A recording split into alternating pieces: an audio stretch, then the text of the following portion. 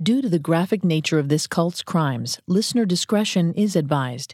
This episode includes discussions of graphic material that some people may find offensive. We advise extreme caution for listeners under 13. July 4th, 1776. A group of politicians, philosophical thinkers, and army generals gather around a table, waiting to sign the document that will give birth to a new nation. Of the 56 men that will put their signatures on the Declaration of Independence, 9 of them share a secret. They belong to one of the world's oldest, most discreet organizations. These men are Freemasons. They come from a long-standing tradition of secret rituals, symbolism, and knowledge, and they swear to build this new nation on Masonic ideals. Most of the men present had no idea that over the next 200 years, Freemasons would control the most powerful nation on earth and use a fledgling government as their own personal playground.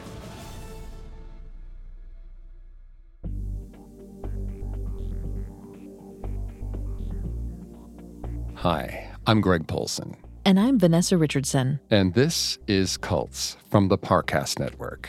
Today, we continue our deep dive into the history of the Freemasons, perhaps the world's oldest and largest secret organization. In this episode, we'll follow the Freemasons as they evolve over 2 centuries of turmoil, wrapped in controversy, witchcraft, even murder. You can listen to previous episodes of Cults, as well as all of Parcast's other shows, wherever you listen to podcasts. A new episode comes out every Tuesday. A lot of you have asked how you can help support the show. And if you enjoy the podcast, the best way to do that is to leave a 5-star review. You can also find us on Facebook and Instagram as @Parcast, and on Twitter @Parcast Network.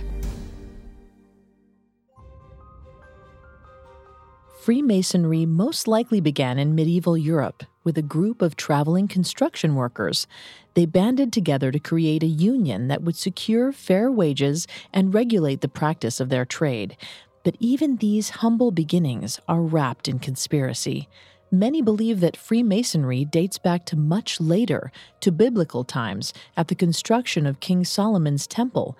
Still others believe that Freemasonry can trace its roots back to the Crusades of the Knights Templar in the 12th century. Historians collectively believe that in all likelihood, Freemasonry evolved out of these construction workers in the 12th and 13th centuries. The workers unionized for protection, but over time, as their construction methods became outdated and the tricks of their trade were exposed, the Freemasons grew irrelevant. To survive, they had to change the very nature of their organization, allowing members to buy into their ranks despite having no masonry experience. In this way, Freemasonry was able to survive for centuries, and during that time, it evolved from a workers' union to a social club. By the early 1700s, the Freemasons proved to be incredibly appealing for progressives of the Enlightenment era. Men like Wolfgang Amadeus Mozart and Oscar Wilde were among their most famous members. These men would meet to discuss science, art, and politics. Outside the Freemason lodges, the Enlightenment met scrutiny from the Catholic Church and the general public. But within the lodge walls, these political ideologies were beginning to manifest into something far more concrete and dangerous. They began to imagine a new form of government, one that mirrored the ethical code of the Freemasons, that all men were created equal and deserved a voice in their own government. They just needed a new, fledgling nation to build in their image. To test out this radical form of governance, they called for revolution. Freemasonry came to the New World at the turn of the 18th century. Founding father Benjamin Franklin was among the first Americans to be indoctrinated into Freemasonry in Philadelphia in 1731, when he was 25 years old. At the time, gossip began to spring up around this new secret organization. Some had heard whispers of the Freemason lodges in Europe, known largely for their entanglement with the Knights Templar, the rogue knights who had been eradicated by the Catholic Church in the 14th century. Others only knew that Freemasonry was cloaked in ritual and operated without adhering to an organized Christian religion.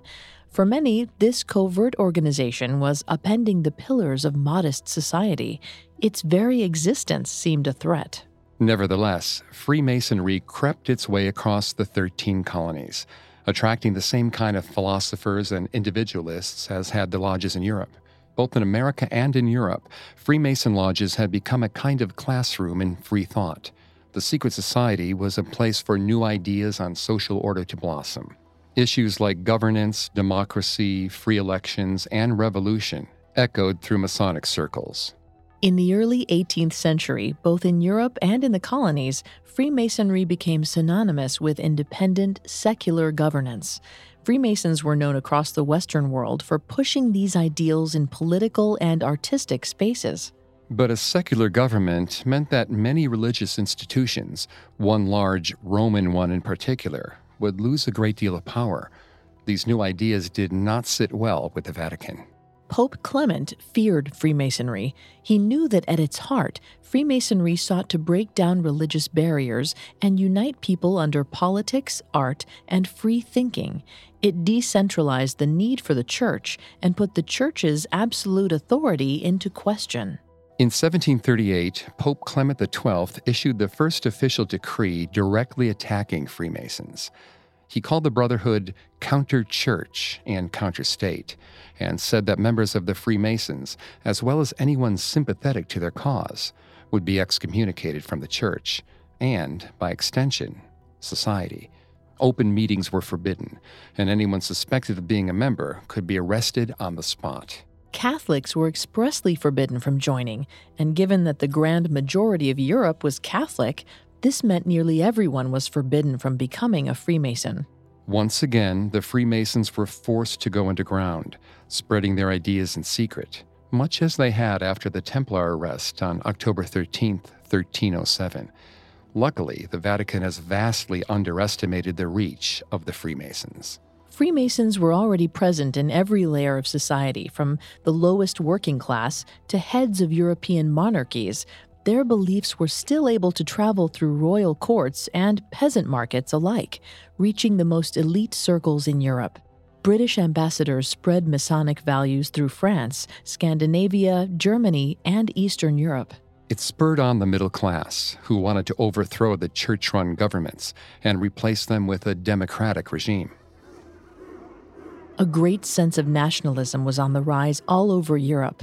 It was something that had been slowly brewing through many centuries of religious and aristocratic oppression. Vanessa's going to take over on the psychology here and throughout the rest of the episode. Please note, Vanessa is not a licensed psychologist or psychiatrist, but she has done a lot of research for this show. Thanks, Greg.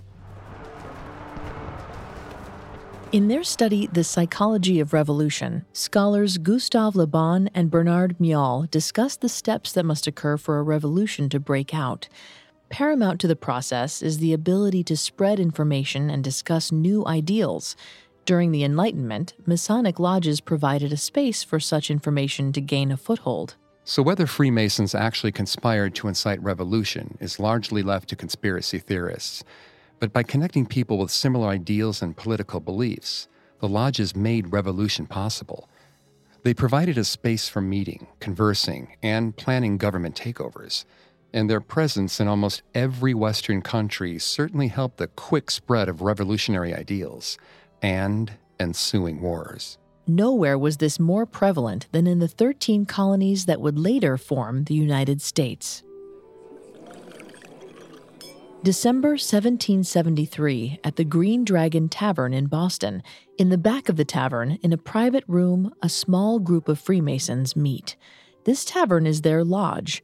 Among the men present are Paul Revere, who would later make a famous ride through the Massachusetts countryside, warning Minutemen that British troops were moving in. John Hancock was also present that night, known by many as the first signer of the Declaration of Independence. He also had the largest signature on the document, musing that when King George opened the Declaration, Hancock wanted the king to be able to read his signature first, and without his spectacles. But all that was over 2 years away. This cold winter night in 1773, the men concluded their lodge meeting early. The logbook gives the reason, quote, "Lodge adjourned on account of few brothers present. consignees of tea took the brethren's time, end quote. At the same time, across town, a group of Freemasons, dressed like Mohawk Native Americans, had snuck onto a British cargo ship. After years of growing angry against unfair British taxes, these Masons had decided it was high time they did something about it. That night, under the cover of darkness, they threw the entire cargo load of tea into the river. This act of covert sabotage could have gotten them sent to prison for the rest of their days, had they ever gotten caught. But instead, this group of Masons who gathered at the Green Dragon Lodge would become leaders of a revolutionary movement that sparked to life in Boston, but would spread to every colony in the New World. It is perhaps the most famous Masonic event, and even today's Masons will concur that there is substantial evidence to support the claim that the Boston Tea Party, as this event would come to be known, was indeed the doing of a Masonic lodge. As the flame of revolution was fanned across the colonies, representatives came together to decide the fate of their relationship with England. In September 1774, the Continental Congress met in Philadelphia for the first time. Among their ranks were 9 confirmed Freemasons, including Benjamin Franklin and John Hancock. They plotted a course of diplomatic action to take against the Crown. They demanded representation in government and planned for retaliation if their demands were not met. After 2 years of inaction, and in some cases, aggression from King George, the Continental Congress moved toward war. But this posed a new problem. All 13 colonies had to be in favor of going to war. According to John Adams, unless they acted as a united country, their revolution would fail, and the crown would become nothing less than tyrannical. Luckily, Freemasonry had saved them once again. The Boston Tea Party and subsequent military occupation of Boston had ignited the people against Great Britain and rallied support around the cause. In the spring of 1776, the Continental Congress had the necessary support to declare war. They began to draft a Declaration of Independence, and for the first time were charged with outlining the ideals that would define their new nation. They wanted this document to be more than a declaration of war. They wanted it to show the king who they were going to become, what they were fighting for. Benjamin Franklin and his fellow Masons looked towards the ideals of their lodges and Masonic oaths for the answer. Over the course of many months, Thomas Jefferson scribed countless drafts of the Declaration of Independence, and so many changes were made to the document that the first draft looked nothing like the version sent to the English court, except one line, crafted by Jefferson and Benjamin Franklin, that never changed from its initial inception. We hold these truths to be self-evident, that all men are created equal, that they are endowed by their Creator with certain unalienable rights, among which are life, liberty, and the pursuit of happiness. These Masonic ideals would go on to define one of the most powerful nations in history. We'll learn more about how the Freemasons embedded their beliefs into the founding of the United States in a moment. Now, back to the story. On July 4th, 1776, the Continental Congress gathered in Philadelphia to sign the Declaration of Independence. It's important to remember that at the time, Congress understood that it had a very narrow path to victory. It seemed nearly impossible that a ragtag volunteer army could defeat the greatest military force in the world. For the 56 men who signed the document, they were essentially signing their death warrants. Among them were 9 confirmed Masons, but as many as 50 signers of the Declaration of Independence have been linked to Freemasonry and could very well have been active members. It's no exaggeration to say that the United States was founded almost exclusively by Freemasons, not only in governance, but also as revolutionary leaders who rallied the public in support of war. Years later, in 1818, President John Adams would write of the events in 1776 as, quote, perhaps a singular example in the history of mankind. 13 clocks have been made to strike together, a perfection of mechanism which no artist had ever before effected, end quote. 13 clocks striking at once, marking a moment that would change the world. The Freemasons had helped to launch a revolution that no monarchy in the world thought could be won. Suddenly overthrowing these tyrannical monarchs was possible. And Freemasons were part of every aspect of the American Revolution. Benjamin Franklin is perhaps one of the most well-known Freemasons in history. He first became a Mason in 1731 in Pennsylvania at the age of 25 and was active in the Brotherhood for 60 years until his death in 1790. In 1734, Franklin was responsible for the first Masonic book published in the United States, aptly called Mason Book. It was essentially a reprinting of Anderson's Constitutions, a collection of essays written by a Freemason in England in 1721, outlining the values and priorities of the fraternity. During his time in Europe, Benjamin Franklin became one of the very first Americans to be admitted into the Nine Muses of Paris, one of the most important Masonic lodges in Europe. He was also known to be very close with Voltaire, one of the most influential writers and philosophers of the Enlightenment. Franklin became Grand Master of the Philadelphia Masonic Lodge upon his return to the U.S. and started actively recruiting members. And as the colonies moved towards war, he moved to retain the secular nature of the Freemasonry and the foundations of this new nation. In fact, while Congress was editing a draft of the Declaration of Independence, Franklin was bothered by the word sacred, which he replaced with the more secular self-evident. After 8 years of war led by Freemason George Washington, the United States officially won its independence in 1783. And now Freemasons could shape an entire country to suit their beliefs. The Freemasons in the U.S. Congress now found themselves in a unique position, able to shape a new nation under whatever values they held most dear. They were also charged with building a new capital. George Washington was very involved in the construction and development of the new capital city that bore his name. He hired Pierre Charles L'Enfant, a French-American war veteran and fellow Freemason, to design a geometrically perfect city as homage to the values of Freemasonry. The square is one of the most important Masonic symbols.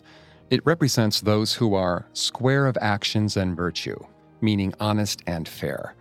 Washington asked for the district to be built on an exact 10-mile square to remind the governing body of their responsibility to the American people. L'Enfant added radial streets shooting out of the capital, hearkening to the compass, the Masonic symbol representing the spirituality of man. Many people believe there are other Masonic symbols hidden in the Washington, D.C. city grid, but we can't confirm that. By 1817, the U.S. had its second Masonic president, James Monroe. Before the century was over, 6 more Freemasons took the Oval Office: Andrew Jackson, James K. Polk, James Buchanan, Andrew Johnson, James A. Garfield, and William McKinley. At this point in their history, Freemasonry was still very much an elite group of political thinkers that had climbed to the height of world power. But that power soon began to corrupt their virtue. Freemasonry became less about the values of equality and freedom and more about retaining control over the country, allowing access to only an elite few. And if someone threatened to expose their secrets, more often than not, they disappeared. By the start of the 19th century, the Freemasons had transformed into a social group for the intellectual elites of Europe and were positioned in the highest political and social roles in the newly formed United States. Freemasonry was still shrouded in relative secrecy. While the existence of their group was common knowledge, they still tried to keep the rituals, codes, and rules of membership as secret as possible. But in 1826, someone violated that trust. William Morgan was a family man living in Batavia, New York. In 1825, he joined the Leroy Western Star chapter of the New York Masonic Lodges. He claimed to have been a captain during the War of 1812 and that he was made a Master Mason while living in Canada, though there were no records to support either of these claims. He immediately became an active lodge member, curious and eager to learn about Freemason history, rituals, and codes. But for some members, he was too eager. They sensed that something was off, and they were right. Morgan was a spy. In 2010, psychiatrist Dr. David L. Charney published a study entitled True Psychology of the Insider Spy, in which he dissected and analyzed the behavior of people who were hired to infiltrate large organizations. Morgan was a textbook case. Morgan showed too much enthusiasm from the get-go. He went out of his way to visit other lodges in the area, tried to gain their trust, and unsuccessfully attempted to establish a lodge of his own. Charney describes this as the post-recruitment stage, in which a spy that has been admitted into their target organization feels relief or even euphoria at his ability to gain admittance into the club. At this point, it seems as though all the spy's plans are coming together, and they can be overly enthusiastic or confident. Often their commitment is what will raise the most red flags, their need to prove their loyalty. And unfortunately for Morgan, this held true. The other members didn't trust him. His stories didn't always line up, and they were suspicious about his claims of an impressive past he couldn't prove. The constant backlash from other members eventually wore Morgan down. Charney calls this the remorse stage, when the operative realizes his plans have failed and gives up the jig. Morgan finally broke down and revealed that he was planning on publishing a book called Illustrations of Masonry, exposing and detailing the work of their organization.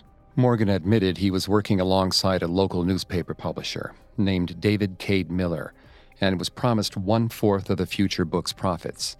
Miller himself had been a Mason, reaching apprentice level, but was kicked out of the group for behavioral issues.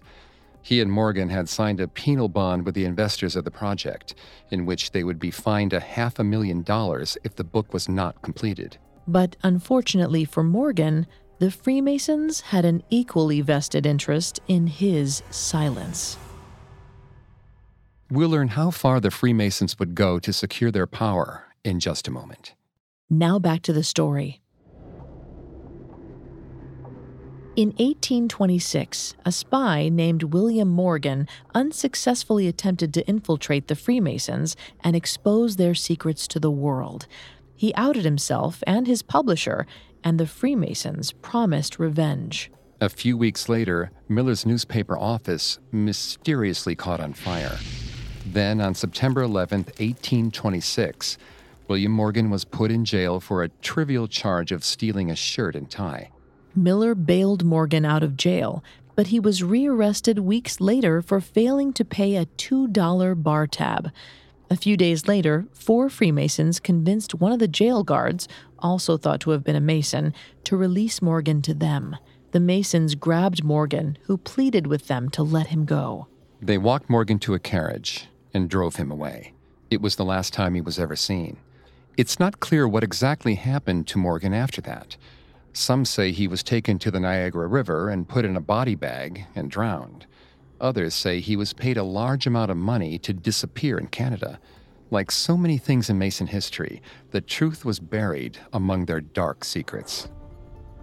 But despite the Masons' best efforts, soon after Morgan's disappearance, Miller published his book anyway. It became an instant bestseller, with interest fueled by the mysterious disappearance of its author.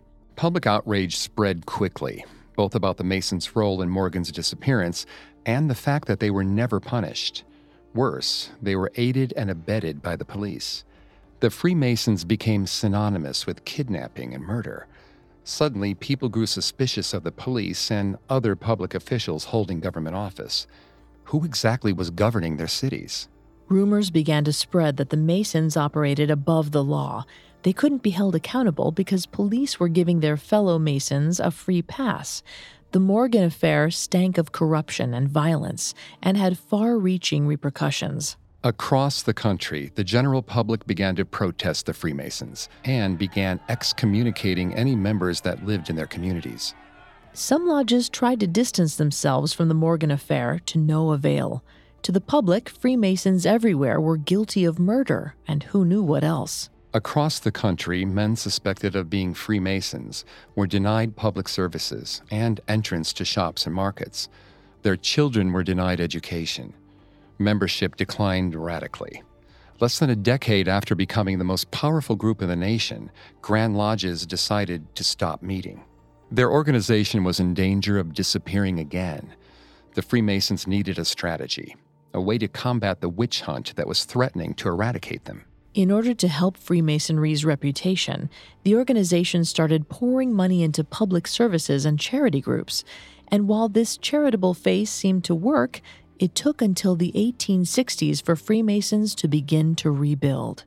But the organization was still about to undergo one final makeover, one that would undo all the efforts to reform the group's image, one that would drive Freemasonry back into the world of mysticism and conspiracy theories.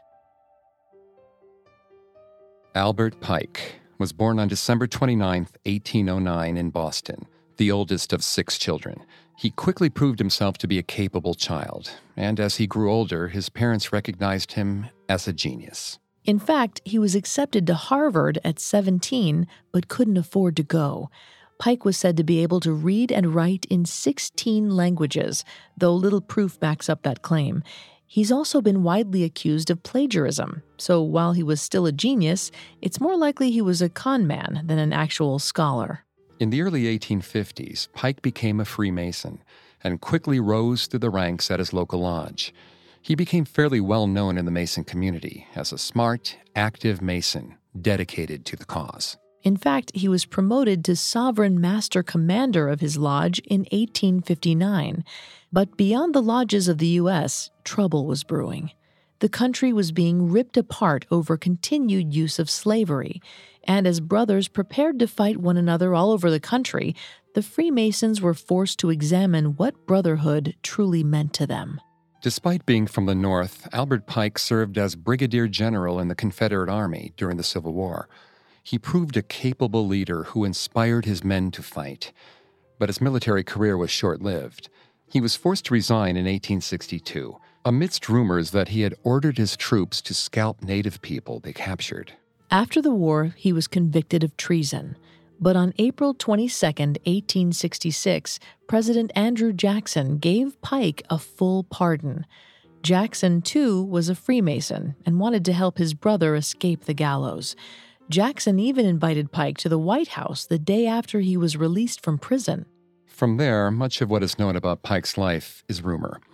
Some believe that in the 1860s, he was a top leader in the Ku Klux Klan. Others believe he threw himself into the occult, becoming a Satanist and devil worshiper. But what is certain is that throughout the 1870s and 80s, he was one of the top-ranking Freemasons in the country. Pike devoted 32 years of his life to Freemasonry, most of which were spent redesigning and redeveloping the rituals of his lodge. He became one of the most influential Freemasons in history. Pike was drawn to the early mysticism of the Knights Templar and King Solomon's Temple. He romanticized the esoterica and coding of this dark period in Masonic history and began linking tradition and symbolism within his lodge to this early mystic time. He began to undermine the political and charitable work of the Freemasons in favor of what many believed was witchcraft. In 1871, Pike published a book entitled Morals and Dogma of the Ancient and Accepted Scottish Rite of Freemasonry. It's almost 1,000 pages long, divided into 33 essays, which provide context and details of the several degrees of Masonry membership. However, unlike William Morgan's tell-all exposé, it was written without revealing any secrets and could only be fully understood by people in the know. It was in circulation and regularly reprinted for nearly a century, all the way to 1969. In this book, Pike argued that true Freemasonry combined the theories and mythologies of various ancient religions, astrology, myths, and legends. He claimed that the book would hint to or shed light on the true nature and secrets of Freemasonry, the divine knowledge that God had given King Solomon and the widow's son to build his perfect temple. Pike radically transformed the system for Masonic initiation and degrees. He described 33 ranks of Masonry that evolved from the original 3: apprentice, fellow, and master. Soon the entire southern jurisdiction of Freemasonry, which he oversaw, would adopt this method of membership ranking. Every new member of his lodges would receive a copy of the book upon initiation. This tradition lasted well into the 1970s. The implementation of Pike's book created a schism in American Freemasonry. The majority of lodges bought into his new beliefs, but many of them decided to disassociate themselves with him, especially given Pike's murky past and the rumors of witchcraft and devil worship that followed him. But Pike's influence was great, and soon the general public once again began to associate Freemasons with witchcraft, devil worship, and the Ku Klux Klan. This only reconjured animosity about the Morgan affair. Rumors spread that Freemasons used black magic to control the government and were plotting world domination. It was an image they still haven't been able to fully shake. It doesn't help that across the pond, Freemasons were being associated with other dark dealings. In 1888, London was stalked by a mysterious, vicious figure who would leave 5 women dead. He strangled them and mutilated their bodies, leaving their entrails for others to find. He would earn the moniker Jack the Ripper and would become one of the most famous cold cases in history. Nothing is known about this serial killer, although much is suspected. They believe he could have been a wealthy man who solicited sex from the sex workers he gored. Some believe he later moved to the United States and became H.H. Holmes, serial killer of the World Fair. But a select few believe that Jack the Ripper was actually a Freemason, responsible for one of the most explosive cover-ups in history.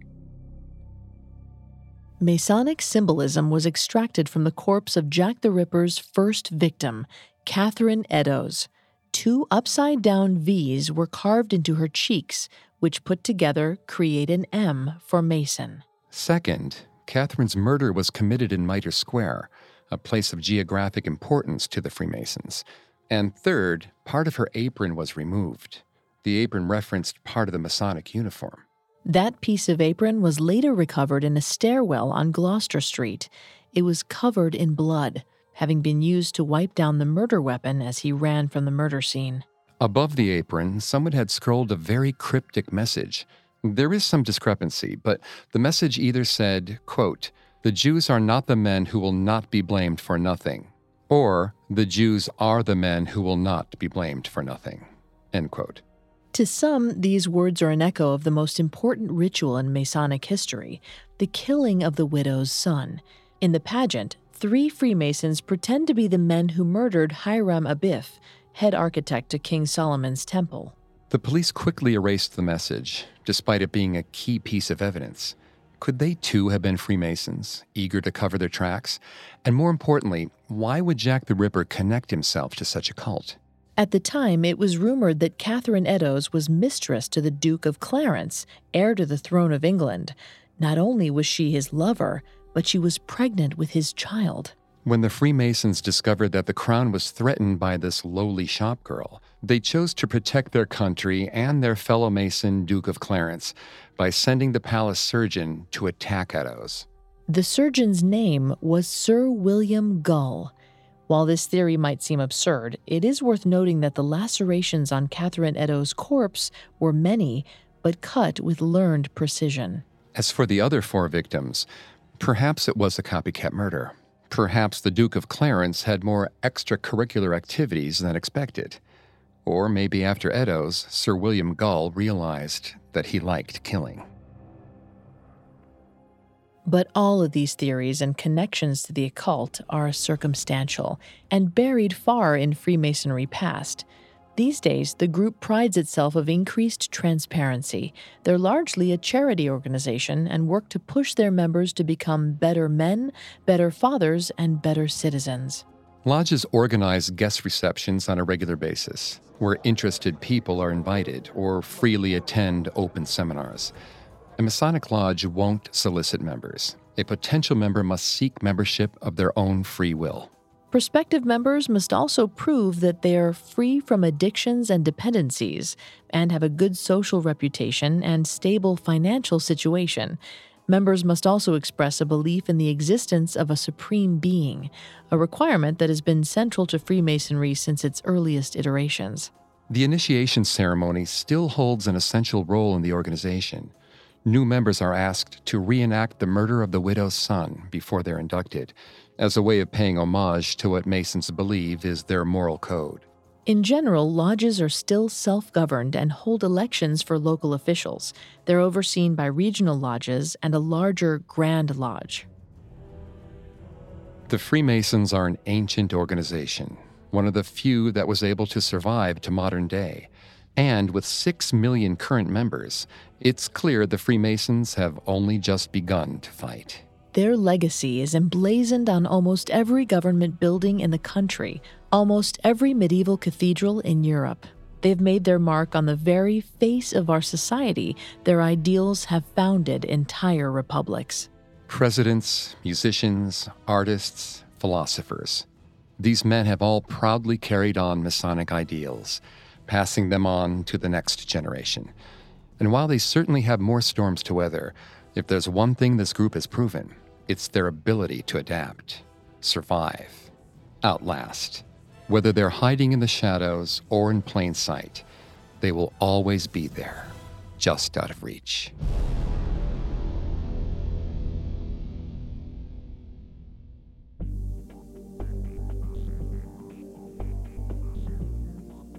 Thanks again for tuning into Cults. We'll be back with another episode next Tuesday. Some of you have asked how you can help support the show. And if you enjoy Cults, the best way to help is to leave a 5-star review wherever you're listening.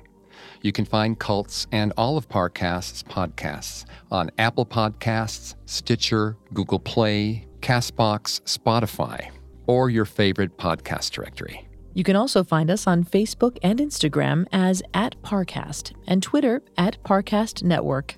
We'll see you next time. Cults was created by Max Cutler and is a production of Cutler Media and is part of the Parcast Network. It is produced by Max and Ron Cutler, sound designed by Michael Langsner, with production assistance by Ron Shapiro and Paul Mahler. Additional production assistance by Maggie Admire and Carly Madden. Cults is written by Jorge Molina and stars Greg Polson and Vanessa Richardson.